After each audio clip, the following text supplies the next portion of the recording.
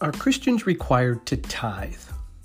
Well, did you know that tithing predates the requirement to tithe?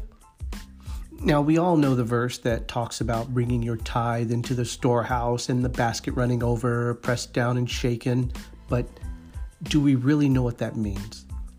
See, I remember early on in my Christian walk searching for every possible scripture that said it wasn't required, or that it was only in the Old Testament, so it's no longer applicable in the New.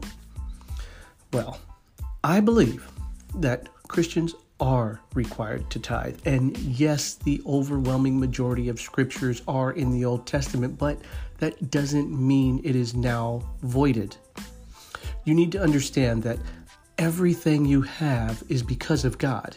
It doesn't belong to you in the first place. It all belongs to God, and as such, giving him 10% of what is already his is nothing.